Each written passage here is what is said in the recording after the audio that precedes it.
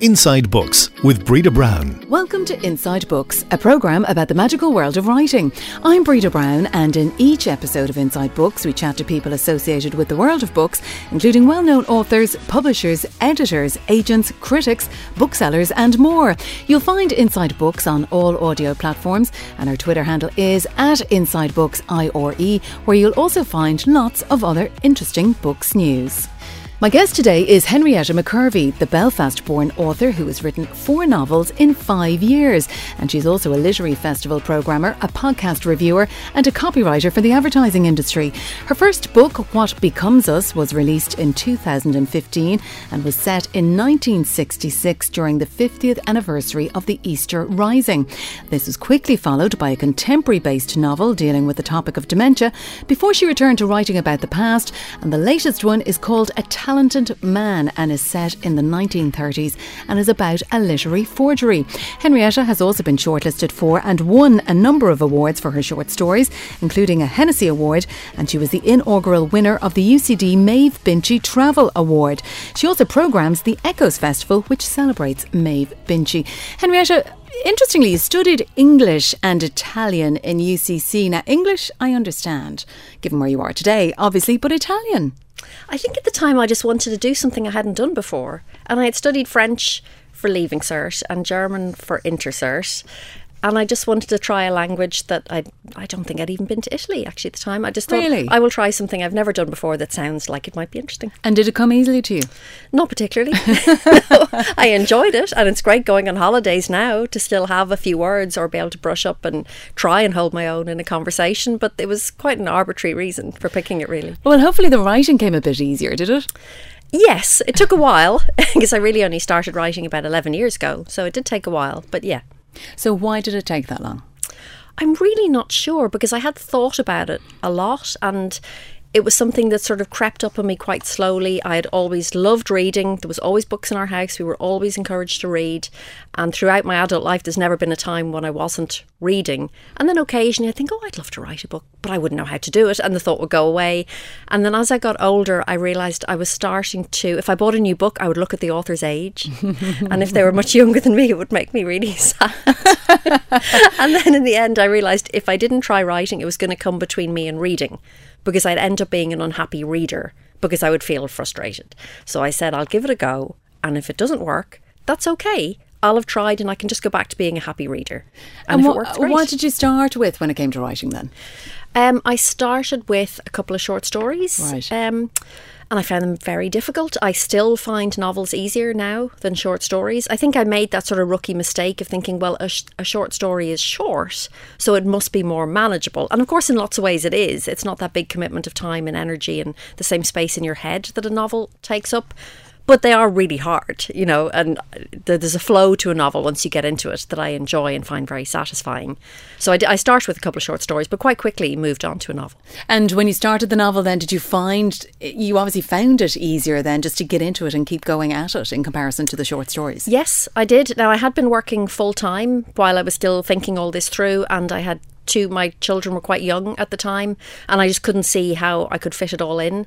And actually, when I was on maternity leave with my second child, I saw there was a short story competition, and I thought, right, I'll enter this, and if I win, I have permission to write full time for a while if I want to, just to try it. And I did win, which was amazing. So I thought, oh dear, I have to do the thing now I told myself I would do. So I did. I left my full-time job. I was working as a copywriter in an advertising and design agency, and I knew I'd get freelance work, so while it didn't feel like a very frightening break in one way, and my children were small and they'd been in full-time creche care since they were tiny, so it was quite nice for them as well to be at home a little bit more.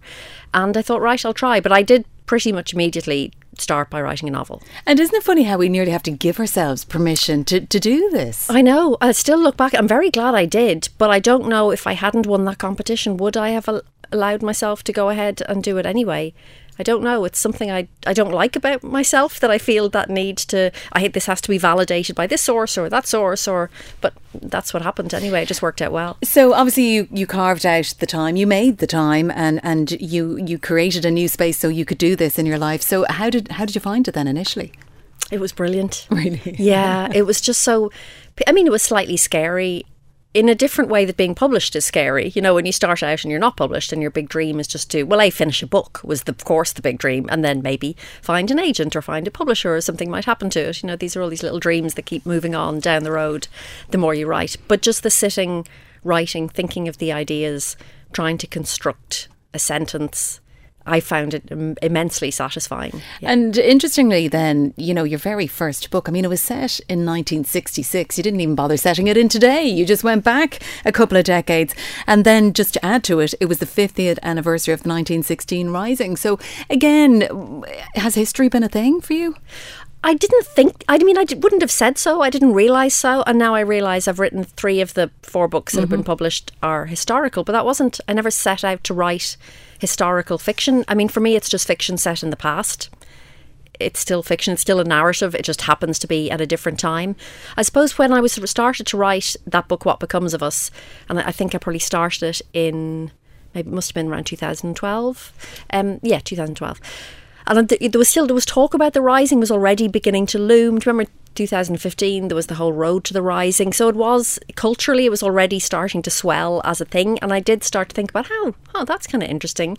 I can't imagine it was anything like this 50 years afterwards, when people involved were still alive and the pain of it for people was a living memory. And that just got me really interested in that idea of how do we commemorate things, and how do we, in the past, how we did things differently in the past to now. Huge amount of research involved, though. Yes, yeah, it was very enjoyable. Yeah, but there was an awful lot of research. Yeah. And I think that's the point of research as well. If it is a topic that you enjoy, it's not going to be a chore, but choose your topics carefully, I would have thought. So at what point then did you think, or did you know that you had a novel? Well, when I was quite early on into it, I realised I needed some help or support or something, and there was an evening class at the time, the Faber Novel Academy, which is the Faber Publishers. They were running a class here called I think it was called the Faber Novel, or Write a Novel, something like that. And I thought, right, I'll apply for that and sign up, and that was every Tuesday night for 6 months and 1 Saturday a month. So I started doing that, and I met Eilish Ní Ghuimhne was the tutor, and I had read some of her work before, but I had never met her, and that was such a boost, having somebody who knew exactly what they were doing, who would look at your pages, discuss them with you, talk it through. And herself and James Ryan ran the course, and it was really, really good. In fact, I enjoyed it so much. They were both working on the MFA and Masters in Creative Writing in UCD. They both ran that course at the time. So I then applied for it. Right. Not because I particularly wanted another qualification, but just so I could sit and learn from them for another 2 years. And how did you find their constructive criticism, I suppose, in terms of your work? Fantastic. I think probably because I come from a copywriting background, I was really used to going into a room and presenting work, and the people listening to it would have their pens in their hand the whole time I was speaking. That's just how it works in advertising. There's a very quick get to, that doesn't work, that does, So certainly that feedback side of it didn't bother me. It didn't upset me the way I know some other people, friends, would find it more troubling to have somebody do that with their work because they're just not used to it.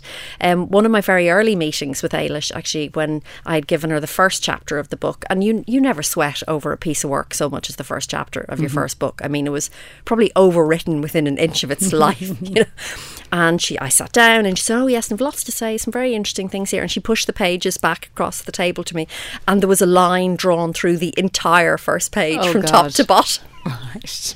And I thought, my page. And then she explained why I didn't need it, and where the story I thought I was telling actually started for the reader. And it was brilliant. And it was I kept the page. I have it on my desk. Framed. Yeah, I should frame it. I have it pinned up. That encourages you all the time. Yeah. And how long then did it take to write that first book?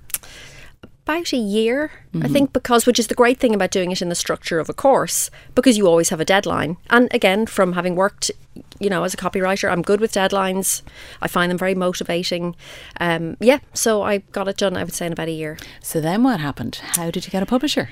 There was a huge amount of luck in that for me. Now, I had started to send it out. I had contacted agents, I had contacted publishers, I was sending out chapters, and I had some interest from one publisher, which went on for quite a long time, like about 6 months. So it was sort of dragging on so long, I knew it wasn't really going to work out. And I didn't have an agent at this point, so I was sort of doing these things myself with a bit of advice from friends.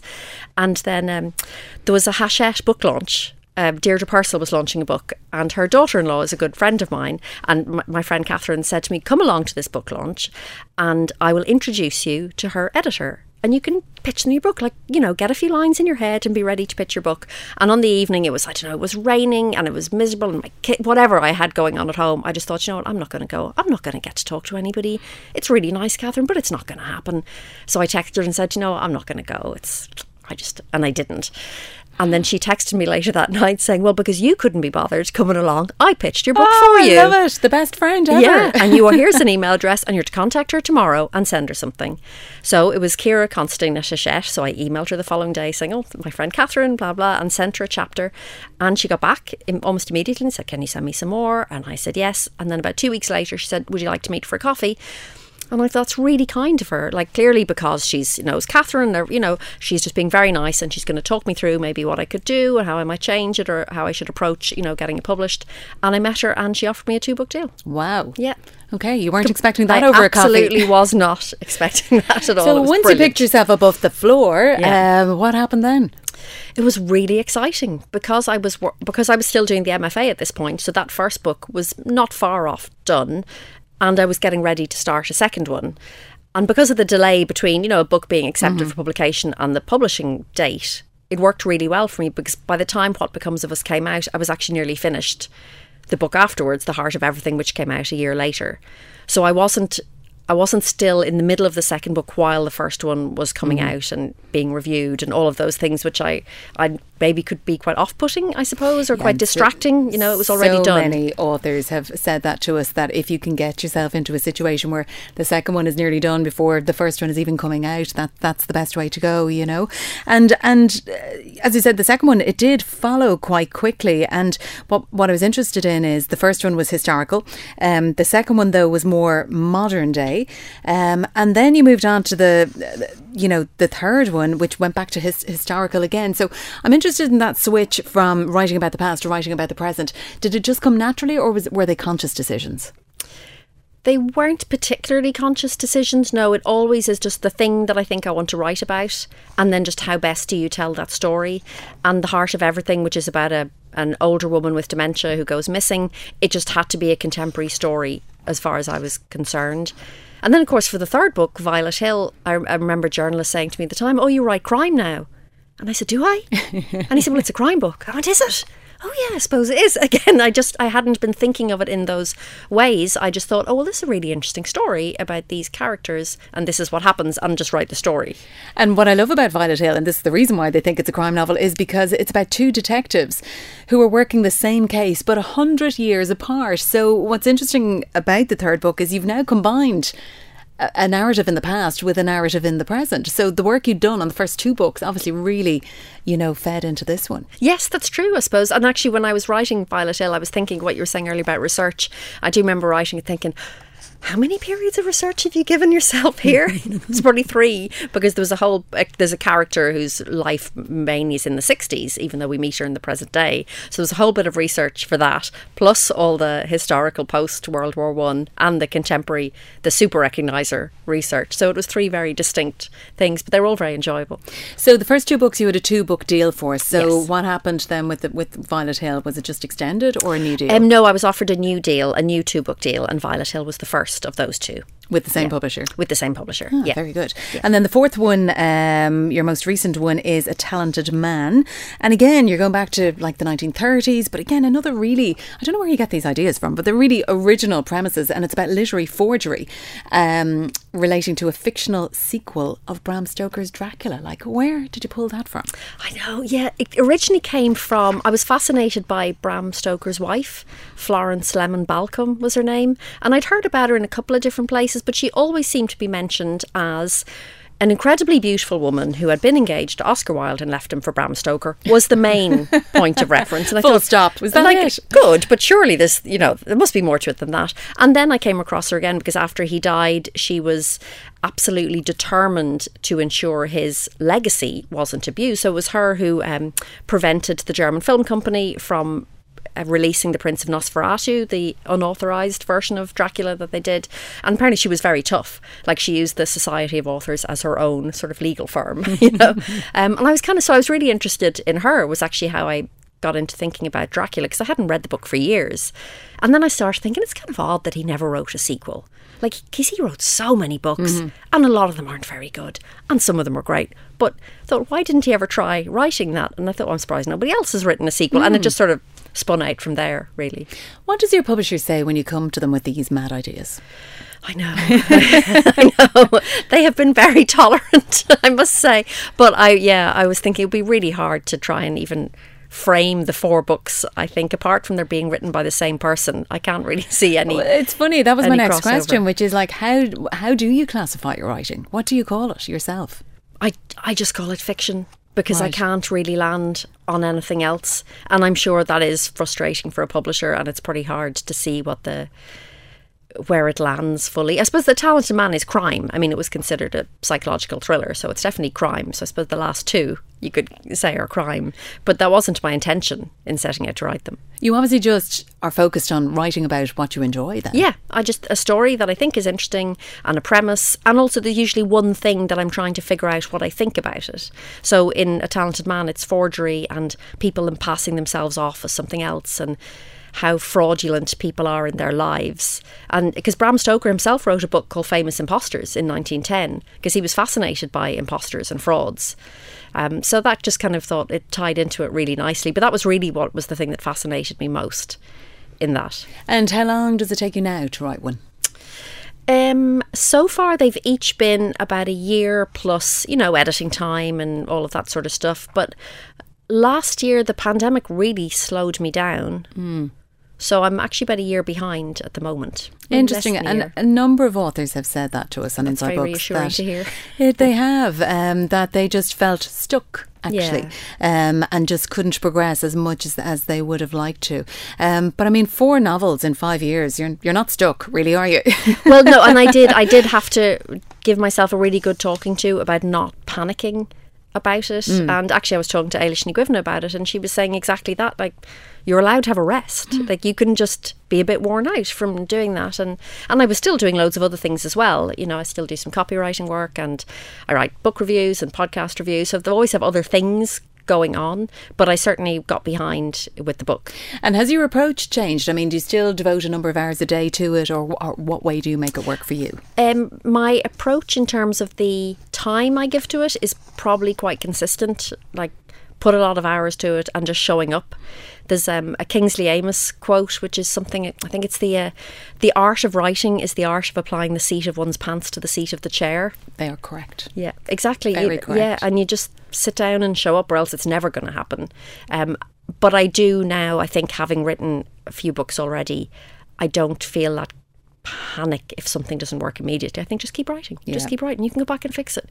You just step I do, like I save a new copy every time, so I always have a step back. I think, right, the worst thing you've done is lose a day's work. You just step back to the previous day's work and pick it up. And you just call it draft 1, draft 10, draft Exactly. V26, Exactly. draft everything. Exactly. And what are you working on at the moment? I had 2 ideas, again, completely different. One historical, one contemporary. So because the contemporary one has been knocking around my head for a while, I have decided I'm going to stick with it to the end, which actually is going much better than I had thought it was a few months ago. So I'm hoping by early next year that'll be full first draft. And finished. did you have a block or something, or did you have a wobble at any point where you thought, is this going to work? Should I continue or not? Yes, I definitely did, because it's just quite a tough subject, and I do find writing contemporary harder than writing in the past, actually. I there's something so immersive about writing in the past that I can just go off there and swim around in it much more easily, I think, than I can in contemporary life. So I've thought I'm going to see this one through to the end, and then the other idea I had, which is historical, I will go back to next year and see what happens from there. You also review books, so again, like being a writer yourself, how do you approach it?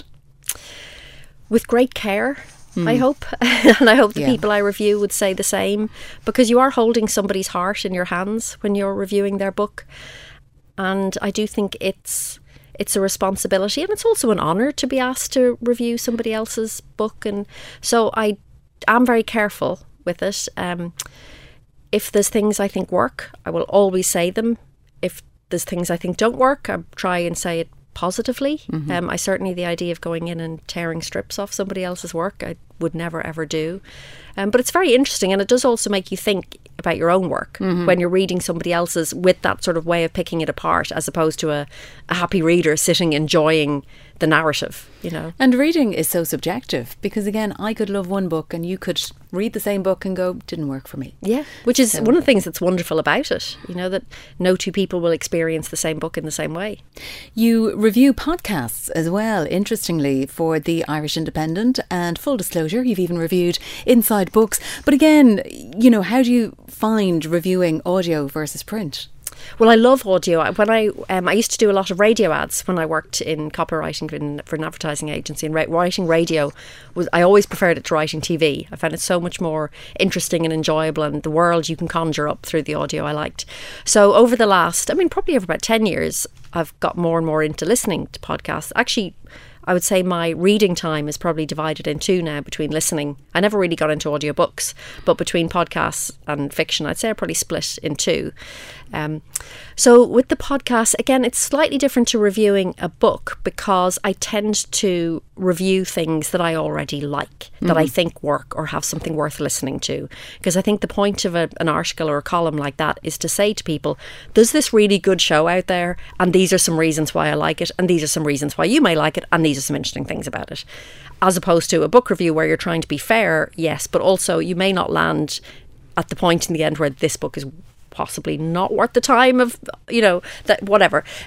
So I think with the podcast, I do try and pick things that I have already been listening to for a while or have enjoyed, or there is something new or quirky or inventive about them that I think deserves a wider listenership. Absolutely, and to share the love more than anything else. And you mentioned radio as well, and obviously you've written for ads, for radio and for TV, but have you ever thought about writing for radio, as in a radio play or a drama? I'd love to, actually, yeah.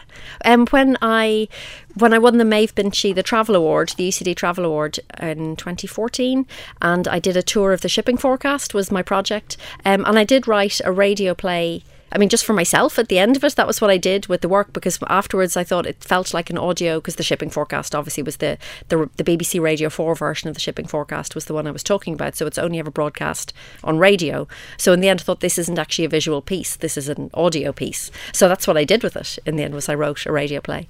So hopefully you might have a couple of those then that we can listen to at some point. Be fantastic. Yeah, I'd love that. And speaking of the literary festivals then as well, so and Maeve Binchy, you programme Echoes, which is dedicated to her, and the most recent one was only a couple of weeks ago. Yeah, and it was great. It was so lovely being back in a room with real people, having real conversations. It worked really well. And obviously, because we weren't able to do the Echoes in 2020, it felt like quite a big, not risk this year, but it was a big challenge, and you weren't sure, are people going to really want to come out, are they, but it was gorgeous on the day. I remember standing outside the venue on the Saturday morning and just seeing all these happy little heads walking towards the door. It was just great. How do you make it fresh then, with a literary festival? How do you make it fresh every time, especially if it's running every year?